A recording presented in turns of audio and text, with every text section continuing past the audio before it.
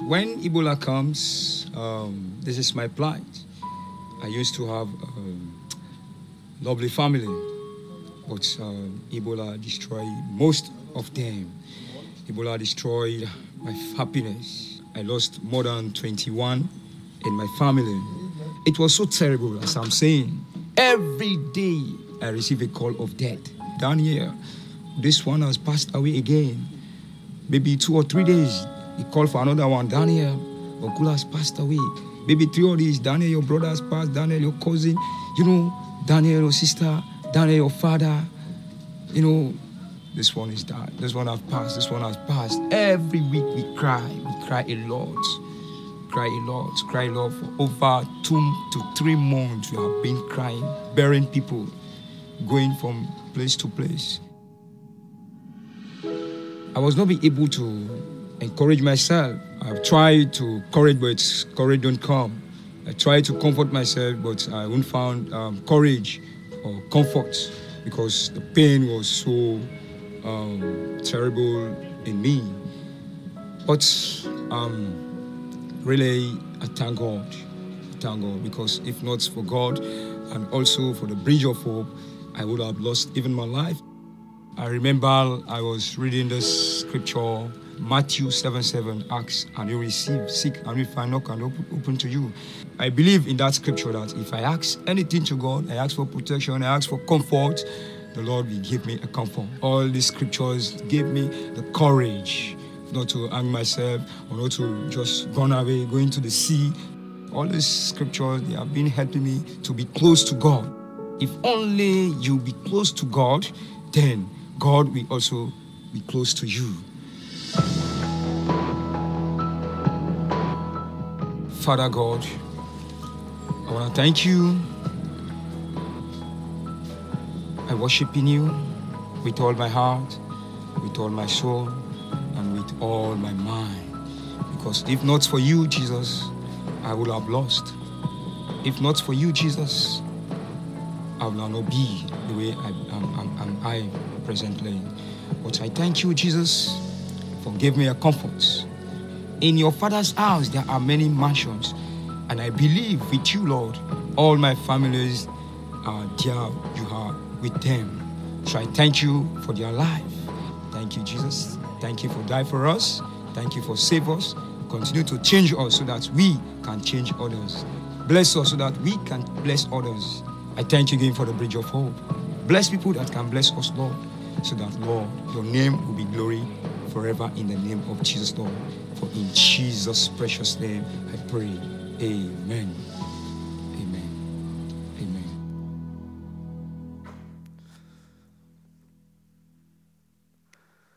Daniel's a good friend of mine. He's a worship leader for one of the churches over in Sierra Leone. He's also the chaplain for a couple schools over there, and he just has this infectious personality, just this love for the Lord. I love hanging out with Daniel and just hearing him and watching him lead worship. It's incredible. And he kind of gives you a glimpse into what life is like in Sierra Leone. It's tough on everybody. Everybody's been touched by Ebola. I don't think I've met anybody over there who has not lost someone to Ebola. And they've all been touched by war. From 1990 through 2000, there was civil war in the country. There was no education going on in the country at that time. It was really just a dark, hopeless place. When you talk about difficult places in the world, I think you'd be hard-pressed to find a country more bad off than Sierra Leone. It has the lowest life expectancy of any country in our world. It's the most dangerous place in the world for a woman to give birth. The percentage of women who died during childbirth is the highest in the world. It's over 70% unemployment. There is nothing nice in the country, okay? You can't go to any, at least not that I've found yet. Haven't been over there several times now. Have not ever found anything nice in the country. It's difficult. But then you go to the church and you see the way they worship. And I am telling you, the joy on their faces, the smile, and they sing from a place down deep. And it is true from the children to the teenagers to the adults. It doesn't matter. There is just this passion and enthusiasm that comes out when they worship. And it almost got me thinking that in heaven, all the nations are going to be there worshiping God, and the angels are going to be going around, and they're just going to be enjoying and smiling as they go from nation to nation and hear the praises sung to Jesus. And then they're going to come and they're going to see the Americans. And they're going to nudge each other, and one's going to say to the other, what's going on with this group? They're singing with their hands down by their sides. Some of them have their hands in their pockets. Some aren't even singing at all. What's going on here? And the other angel's going to say, I don't think the Africans have taught them how to worship yet. Because when you're there and you worship with them, there is just this excitement. We talked about Ebola. One of the pastors who I work with, his name's Pastor Pius. So I train 2 pastors weekly, Pastor Pius and Pastor Paul. And Pastor Pius was just coming into the ministry. He was just a new pastor when Ebola hit. And he told his wife, Mary, I've been called to be a pastor. I've got to go and offer encouragement and pray for people who are affected with this virus. And Ebola, it just spreads. It's very contagious. You can't touch people who have it. But Pius, he tells his wife, Mary, no, I've got to go. I've got to pray. And Mary was pleading with him, no, please don't go, Pius. Please don't go. It's not safe. You're going to get it. And he went anyway and touched people anyway and prayed with people anyway. And God just spared him. I mean, he's still healthy, going strong. And so it's wonderful being able to partner with him and other men like him. And so when I was over there, I was training pastors. There's 6 pastors that the Bridge of Hope directly works with, so I'm training those 6 men. I've got friendships with all of them. I taught in their Bible school there and enjoyed that opportunity, visited the schools, and just seeing the kids worship and everything was very encouraging, very special to me. And then got to preach at Pastor Pius's church on Sunday. And the last time I was there, about 2 years ago, not quite 2 years ago, they met in this little grass hut. And so, and then they took me out to the property after the service was over, and we just stood on this dirt. And I prayed that there would be a building there for the people to gather and to worship. And so when I went yesterday, there was a building, or last week, there was a building where everyone could gather and worship. And so it was just really exciting to see them gathered together in a building, worshiping God. And that place was packed. I mean, it was standing room only. The church has grown. It's really just expanding. And it's exciting to see. I told Pius, you've already outgrown your building. You got a building last year, and now you've already outgrown it. So he will be planting a church later this year. So I was working with him and talking with him about how to plant a church. They're going to be planting a church in a home. His goal is to have that going in a village nearby in the fall. So, they're moving, they're shaking. He's got a lot of vision. It's exciting to see, to be a part of it. And when they come to church, everyone fills in the front row first. There's no back row Baptists in this place, okay? You fill in the front row. When the front row's filled, you fill in the second row and then the third row. And you want to get there early so that you can get a seat up front, because everyone wants to be up front. They want to be as close to the action as possible. And so it's just exciting to see that passion and that excitement to worship. The lead pastor, there's one pastor who kind of trains the other pastors, or at least oversees them a little bit, and his name's Micah. And got a good friendship with Micah. Micah is the kind of guy, he's always smiling, he's always laughing, he's just fun to be around.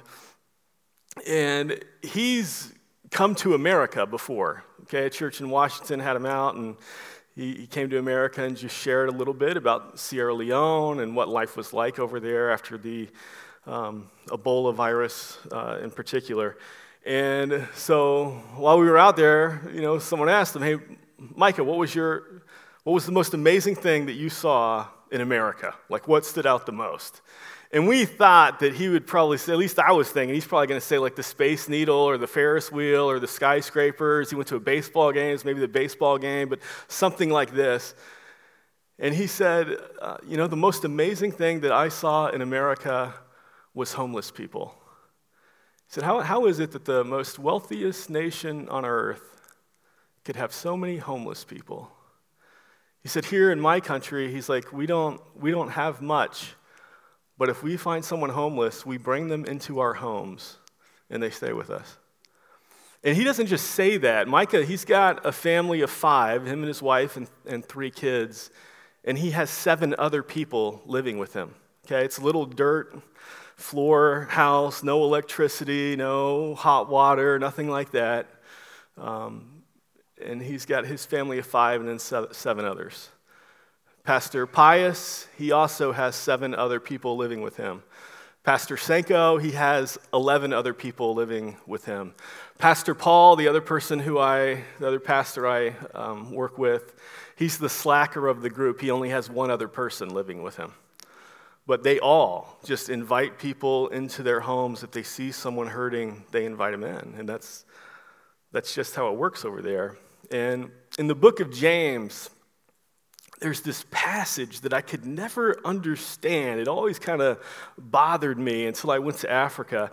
And James writes this. He says, believers in humble circumstances ought to take pride in their high position, but the rich should take pride in their humiliation, since they will pass away like a wildflower, for the sun rises with scorching heat and withers the plant. Its blossom fails, falls, and its beauty is destroyed. In the same way, the rich will fade away even while they go about their business.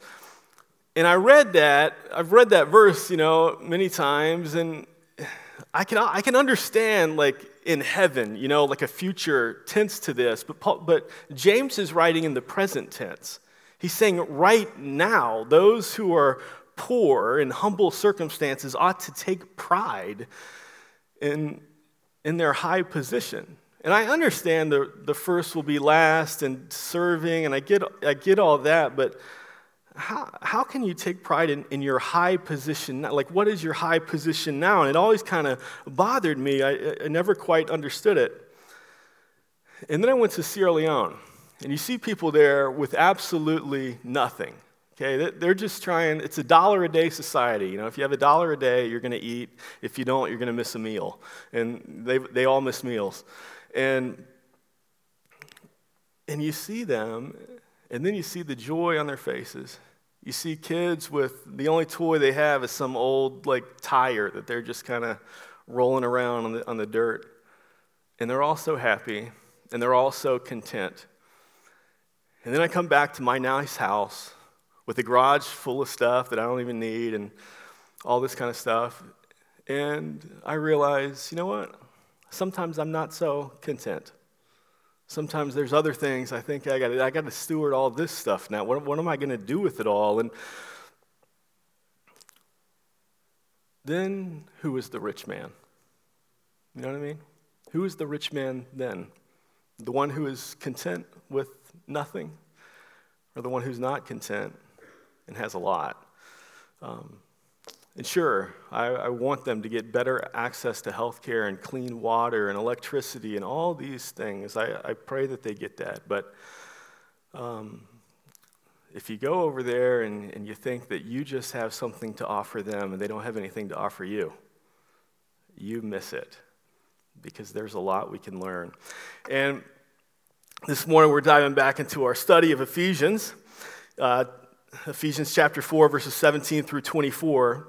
And whether rich or poor, Paul talks about being content in life and what's really important in life. So Ephesians 4, 17 through 24. And just to remind you, in the first 3 chapters, Ephesians 1 through 3, Paul's talking about how we live, who we are in Christ. And he goes through all this information, what it means to be in Christ. And then chapters 4 through 6, he really gets into practical living. And okay, now that you understand who you are, who Christ has saved you to be, this then is how you're supposed to live. This affects life.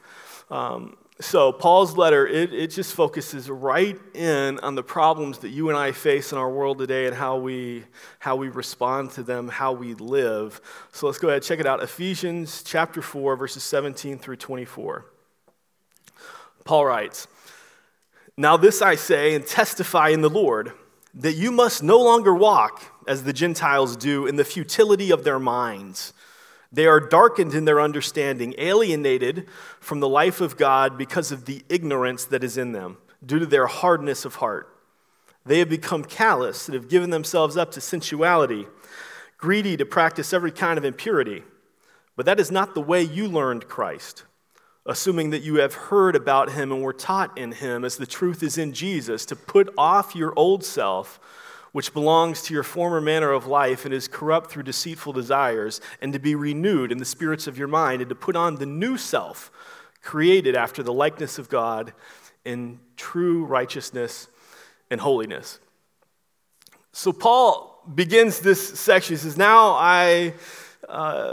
this I say to you, I testify in the Lord about this. And in the Greek, it's really clear that Paul, he's kind of resuming a thought that he had previously, that he's going back, and this has a resumptive force to it. In chapter 4, verse 1, Paul talks about, hey, I'm a prisoner of the Lord, and I'm urging you to live a life worthy of your calling. Okay, and that's how he kind of begins. And now he's resuming back, and he's jumping back into verse 1 and kind of continuing that thought.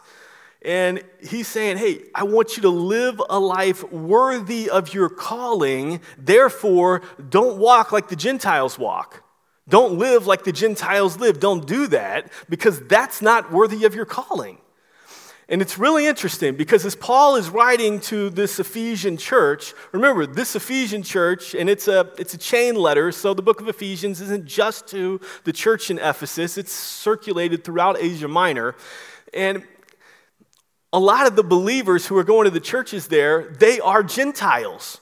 So when he says, don't walk the way the Gentiles walk, don't live like the Gentiles live, what he's doing is he's saying, don't live the way you used to live. Because all the details that he goes through and gives, that would have been how they lived. And he's saying, no, that's not worthy of your calling anymore. You've been called to something more. You were made for more. So don't go back to that. Because this now is how you're supposed to live. Avoid your old lifestyle. This is the emphasis that he's giving. And you look at the description of the Gentile lifestyle, and it's not a pretty picture. But look where Paul begins. If you're not going to walk the way the Gentiles walk, where does he start? It starts in your mind, in the futility of your mind. He doesn't begin with actions. He goes straight to how you think, to your thought life. Don't think like you used to think. You have been saved by Jesus, and he gives you new thoughts. Your thoughts should not be the same. We're to set our minds on things above, not on the things of this earth, so that our minds can be open to the Lord, so that our moral compass can be functioning correctly, so that we have a standard that is right, and we live that way, that we don't have to navigate life just by our own whims or what we think is right or what we think is good or what seems fine to us. It's not that at all. That's living life in a land of shadows. And Paul says, no, you have clarity now.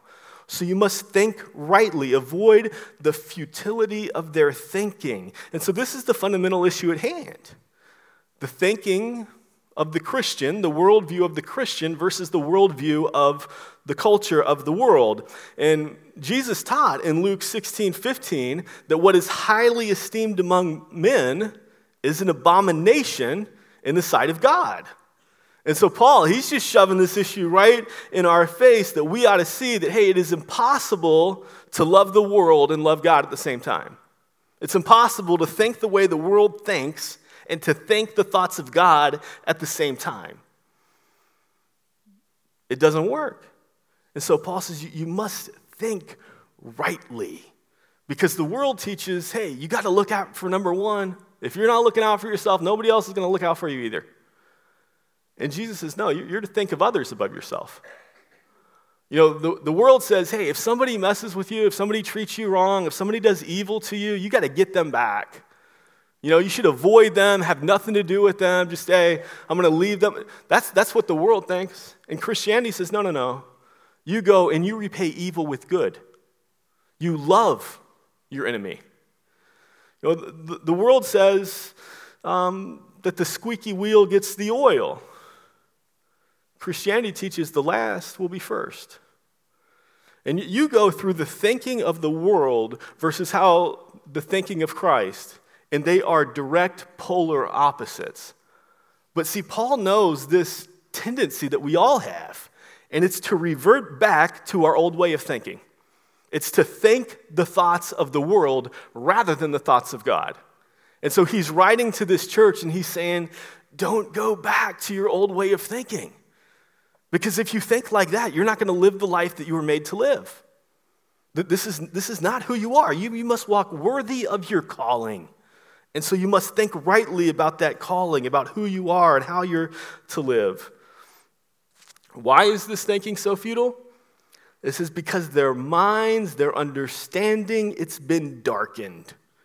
You know, it's like you're outside and all of a sudden you see the sun and then the clouds pass by in front of the sun. All of a sudden it kind of goes dark. That's the thinking of the world. It's darkened. I mean, that's even what the word means. The Greek word there, it means darkened. And it's in contrast to the mind of the believer, which is illumined. Right? You have this idea, it's throughout Scripture, of darkness and light, of ignorance and truth. Saying when you think the thoughts of the world, you're living in ignorance. It's a dark place to be. It's a cloudy place to be because everything changes. We're not consistent. You know, I've told you this before. I don't even agree with myself all the time, right? Like my mind changes.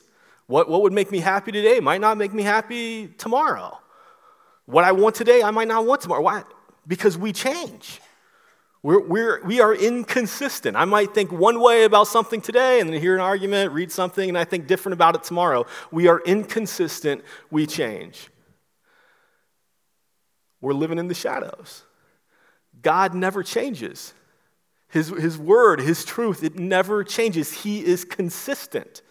So if I live based on my thinkings, my feelings, what I think is right, what I enjoy, my preferences, my traditions, if I live based on that, it has the tendency to change all the time because what was okay yesterday might not be okay for me tomorrow.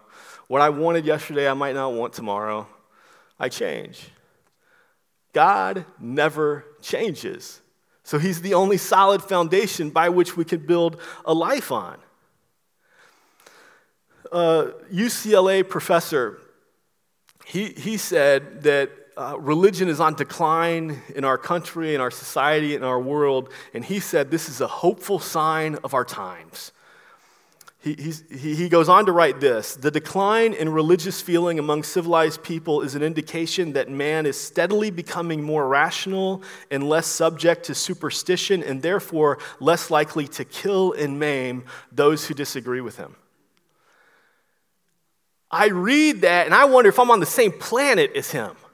I mean, you just look back at the last century, okay? I mean, you think about it, and you've got Stalin's Russia, you got Hitler's Germany, you got Mao's China, you got Kim's Korea, you've got Castro's Cuba. And then you go and you talk about genocidal slaughters in Armenia, Cambodia, Iraq, Bosnia, throughout Africa, the Philippines, and the list goes on. This last century was the bloodiest, most tortured century in the history of humanity. And it wasn't religious people doing it. I mean, to some degree, you know, there were some, but mostly it was irreligious people who they don't subscribe to any religion at all, okay?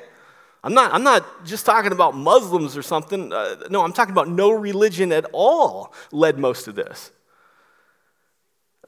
There are more incidents of drugs, drunkenness, divorce, spousal abuse, child abuse, suicide, psychiatric visits than at any other time in our history, okay, on the world.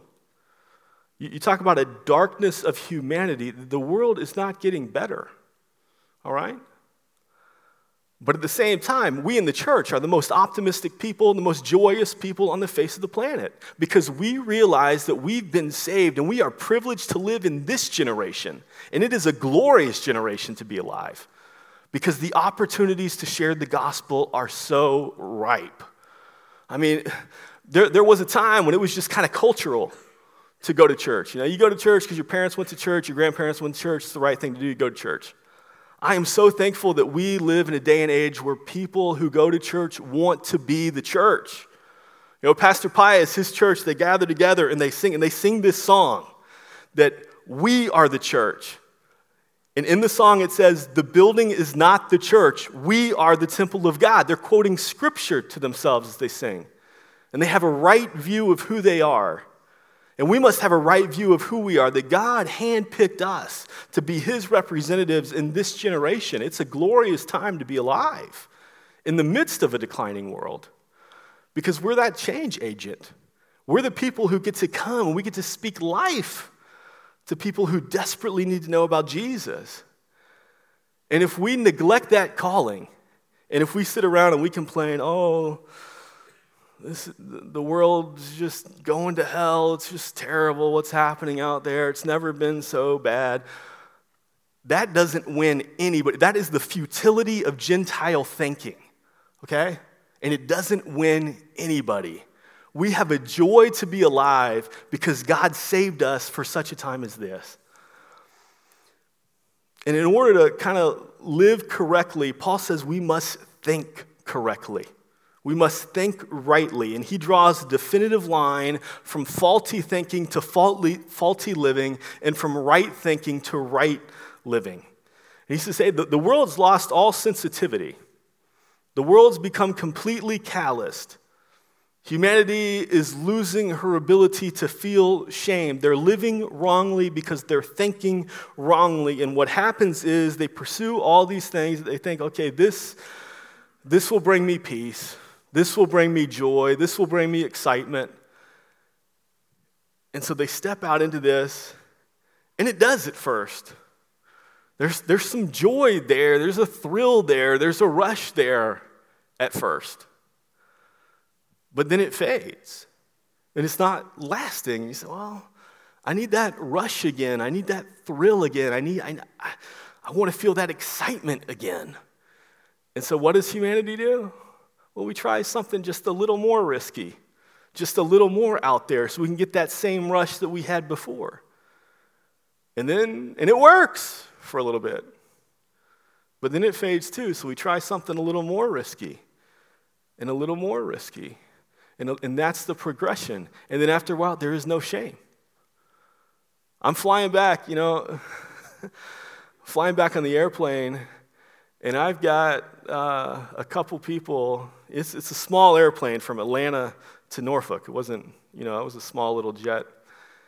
And there's two ladies sitting 2-3 rows behind me. They are so loud. I mean, they're super loud. And every other word is an F-bomb, okay? It's just boom. And the whole plane ride is that way. And you got people like telling them, hey, can y'all please tone it down? And they just get louder. There's no shame. We think if we just have control, if I can control this, I can create a life, I can form a life that will make me happy. If I can control this and I have all my preferences met and the things that I like, and I can form a life that will make me happy. We want control. And Jesus says, no, if you want to be happy, you got to release the control. You got to allow him to control your life, and you live a life worthy of the calling you have received. It's not your calling. Like, you didn't develop the calling on your life. He's called you for something. He's made you for something. He's made you for more. He's made you to be more of a missionary. And as you look at this and you're just watching Paul's argument and you see the ugly, twisted world that we live in, and just about the time that you want to throw in the towel and you just want to complain and say how bad things are, it's then that Paul says, okay, here's how you think rightly. Here's how you live right. Here's how you get it back. And so he uses this phrase, you did not learn Christ in this way. That phrase is without parallel. Okay, there's no other phrase like it in all of the Greek text. There's no other phrase like it in all of pre-biblical Greek literature. Nowhere else does this phrase, to learn a person, appear. Okay, it is extremely significant because Paul is saying that Christ is the content of the teaching. Right? He's not someone merely to be welcomed into your life. He's not someone you merely invite in to do life with, it's not that at all. That's just the tip of the iceberg. You must learn Christ. And Paul says you learned Christ. And to learn Christ is to be shaped by his teaching, to allow his rule of righteousness to govern how you live, to allow his standard and the calling that he has placed on your life to be your marching orders for then how you relate to the world, to adopt this new value system, a new worldview, to change your thinking, to walk worthy of your calling, to live this real change that you've been given to be a chair for disciple maker. And we're able to live and experience this because we have a firm foundation, because our thinking can be clear. Gentile thinking, worldly thinking is cloudy, it's muddied, everything changes. What worked yesterday may not work tomorrow. Our value system, you look at it, the value system of our country, of our world, it changes all the time. What was acceptable at one point is not acceptable today, and what's acceptable today won't be acceptable tomorrow. It's always going to change. This doesn't change. We live in this postmodern culture that doesn't believe in absolute truth, right? What's true for you may not be true for me. You have your truth, I have my truth. What's right for you may not be right for me. This is the way we think. But that's not how Jesus presents himself. Jesus presents himself very clearly. He says, I am just in John, I am the bread of life. I am the light of the world. I am the door. I am the good shepherd. I am the resurrection and the life. I am the way, the truth, and the life. I am the vine. In the midst of a world that is desperate for absolute truth, Jesus comes along and says, I am the truth. And it is absolute. You don't have to find it. You don't have to worry. You don't have to try to discover it. He says, I am. The historical Jesus is the embodiment of truth. And Paul's point to the Ephesians is that by learning Christ, you have learned truth. And the truth will set you free from this inadequate worldly lifestyle, free to live a life worthy of the calling you have received. And so that's how you got to walk, out of the shadows and into the light. That's where Paul is trying to move people, out of the bondage into freedom, to experience the hope and the joy that comes with living a life in Jesus. And Paul says in order to do that, he says the first thing you have to do is to put off the old self. To put off the old self. And you read through this, and you look at the thinking of the old self, and you look at the actions of the old self and the lifestyle of the old self, and you're reading through that as Paul describes it, and you're probably thinking, why doesn't Paul just tell you to kill it, right? Just be done with it. Kill that old self. I don't want it to have any life whatsoever. Well, the reason why he doesn't say kill it is because the old self's already dead. It's been crucified with Jesus on the cross. So to live and to think with that old mindset, with that worldly mindset, is to put on this dead weight, is to think dead thoughts. And so Paul says, no, you just got to put it off. Don't think that way anymore. And then there's this next imperative in there. First, you put off all this stuff. And then the next imperative, that sometimes it's missed, because we like to jump from put off to put on, but there's something in the middle. He says, renew your mind. Did you catch that? That you have to renew your thinking. So I have to learn Christ. I have to be in the Scriptures. I have to learn to think the thoughts of Jesus. I have to learn what my calling is, what my reason for being is, why I'm here. I don't just come up with that willy-nilly on my own. He sets the standard. He guides how I live. And so this emphasizes the constant struggle for the believer, because we sometimes, our natural inclination is just to revert back to the way we used to think and then try to spruce it up a little bit. Think, well, okay, I can identify these sins, right? I know, okay, getting drunk, that's not good. I'm not going to do that. Sleeping around, that's not good. I'm not going to do that. Cursing, yelling at people, whatever it may be, gossip. I know that's not good. I kind of get that from the church. I'm not going to do that. But then there's this whole other side. Well, what are you going to do? How are you going to think? What is your reason for being? Why are you on planet Earth to begin with anyway?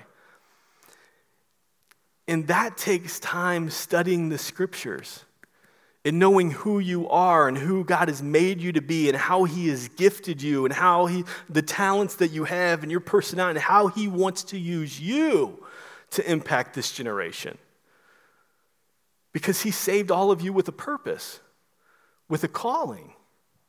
And it's a privilege to be able to be the representatives for Jesus. And so we have to think rightly. We have to, our eyes need to be open. We need to be transformed by the truth. And then, after you're thinking rightly, the third imperative is to put on the new self. It's now to live the life. In Hebrews, it says, hey, haven't you graduated from milk? I mean, by this time, you should be craving solid food, right? You should be going to the deep things of the Lord. And then if you read that passage, I encourage you, go home and find that passage and you read it, and he talks about what milk is, okay? He talks about the food for the infant Christian. And you know the food for the infant Christian is all like basic doctrine, right? The birth, the resurrection of Jesus, praying, end time stuff, eschatology, all that, he says, that's shallow. That's milk. You know what he says solid food is? You know what he says depth is? Living it. Actually loving your enemy. Actually going out and evangelizing. Actually being a chair for disciple. He says that's what depth is. That's what solid food is. He says, but until you're living it, you can think right. I mean, you can be like the Bible trivia master. But until you live it, he says, you're an infant. You're still drinking milk.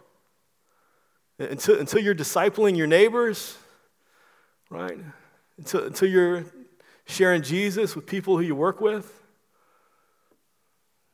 Until you're sharing Jesus with people on sports teams of your kids or wherever you go playing bingo or going bowling or whatever it is, whatever activities you've got. Until you actually take Jesus to wherever you live, work, study, and play, you're just drinking milk. And that's not what you were made for. You were made to grow. You're made to bring this joy and this excitement and this passion of knowing Jesus to wherever you live, because it's the only hope of the world.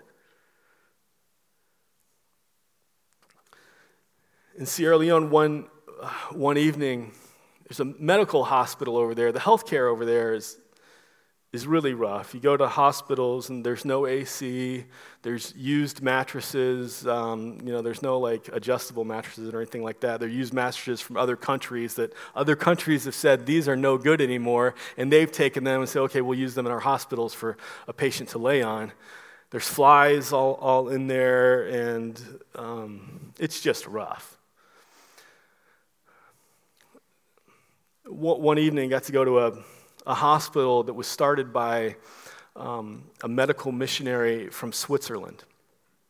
And it was an incredible thing. There was about 15 of us there, and we were just talking about life in Sierra Leone and how we can share Jesus with these people and praying and this kind of thing. We're having dinner together, and in that group of 15 people, you had people from Europe, people from South America, people from Africa, people from North America, and people from Asia. Okay, 15 of us, and you have every continent represented except for Australia and Antarctica. It was a beautiful picture of God's church, I think.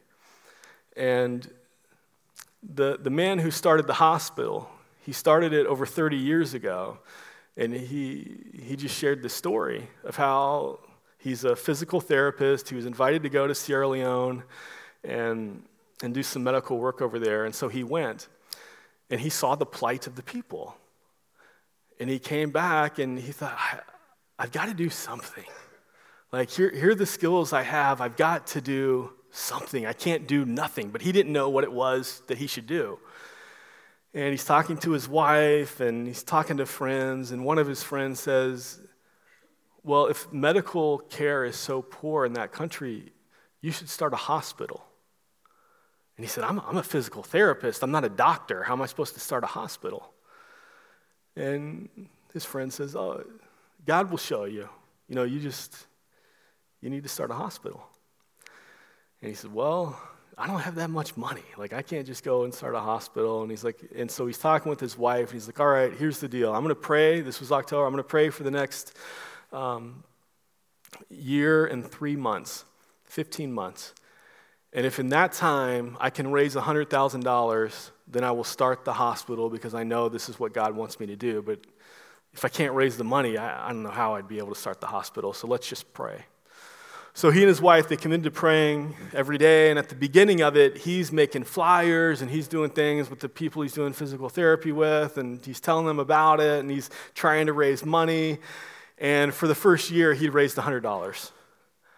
And so it was the end of the year, and he tells his wife, we got $100, and we need to raise $100,000 even to get this project started.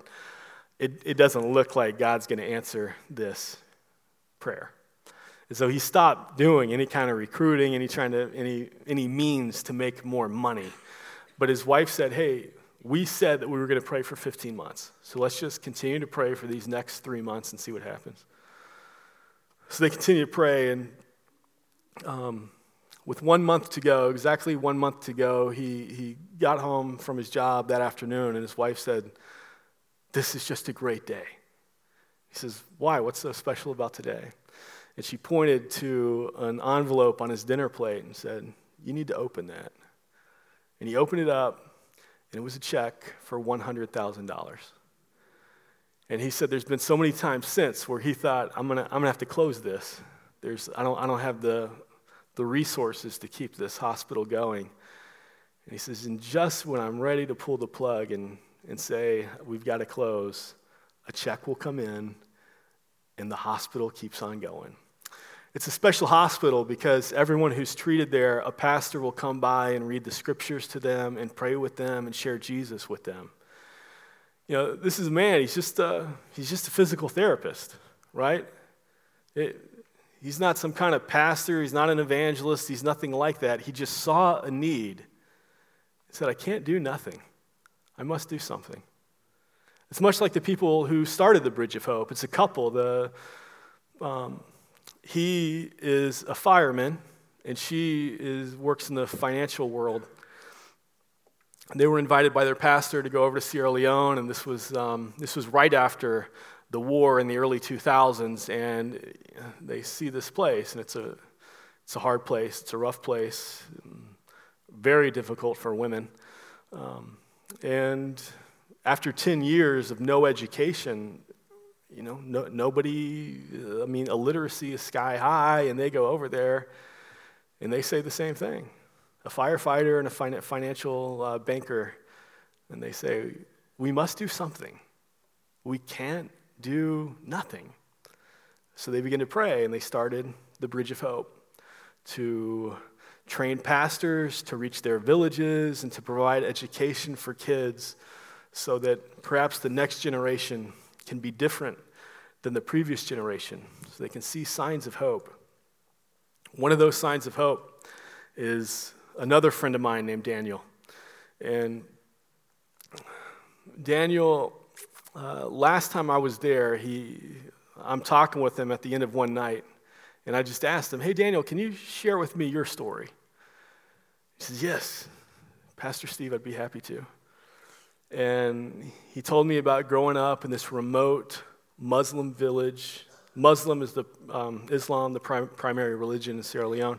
And the only way to get to that village, you've got to take a canoe back in there. It's kind of rough. And he says, I grew up in this village, and then when I was about 12, both my parents died. And so I was taken out of the village to the city, and there I was connected with the Bridge of Hope. I met the Bridge of Hope, and they allowed me to live on the compound. And so I lived on their compound and was raised, and he said, and I believe that I'm the first Christian ever from my village. And hearing that. When have you ever met somebody who's the first Christian from like the place where they live? It's incredible. And so I asked him, well, Daniel, what do you pray for?